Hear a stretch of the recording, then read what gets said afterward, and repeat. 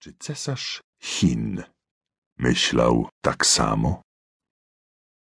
Historia ta wydarzyła się dawno, dawno temu, w dalekich Chinach, którymi rządził potężny cesarz. Mieszkał on w nadzwyczajnym pałacu, całym zbudowanym z najdelikatniejszej na świecie porcelany, tak kruchej i tak lekkiej, że każde nieuważne dotknięcie mogło spowodować jej stłuczenie. Wszyscy więc poruszali się w owym pałacu bezszelestnie i cichutko, tak, żeby nie rozbić choćby najmniejszego kawałka porcelanowej ściany. Równie wspaniały był cesarski ogród, tak rozległy, że nawet sami ogrodnicy nie wiedzieli dokładnie, gdzie się zaczyna, a gdzie kończy.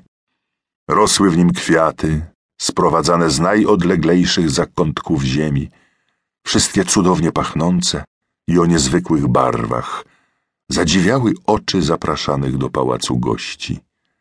Najpiękniejsze z nich miały przywieszone do łodyżek srebrne dzwoneczki, aby każdy, kto przechodził obok, mógł je zauważyć i wyrazić swój zachwyt. Zaraz za ogrodem znajdował się cesarski las z licznymi jeziorkami, wysokimi drzewami, który rozciągał się aż do brzegów niebieskiego i spokojnego morza. Ogromne okręty często zawijały w pobliże lasu i płynęły dalej, unosząc na swych masztach cesarskie sztandary. Właśnie na jednym z nadmorskich drzew mieszkał mały Slowik. Jego śpiew był tak piękny i przejmujący, że wszyscy, którzy go słyszeli, zatrzymywali się i słuchali z zachwytem.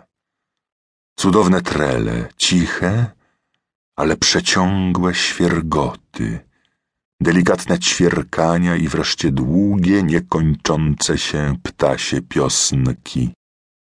Tak właśnie śpiewał Slowik.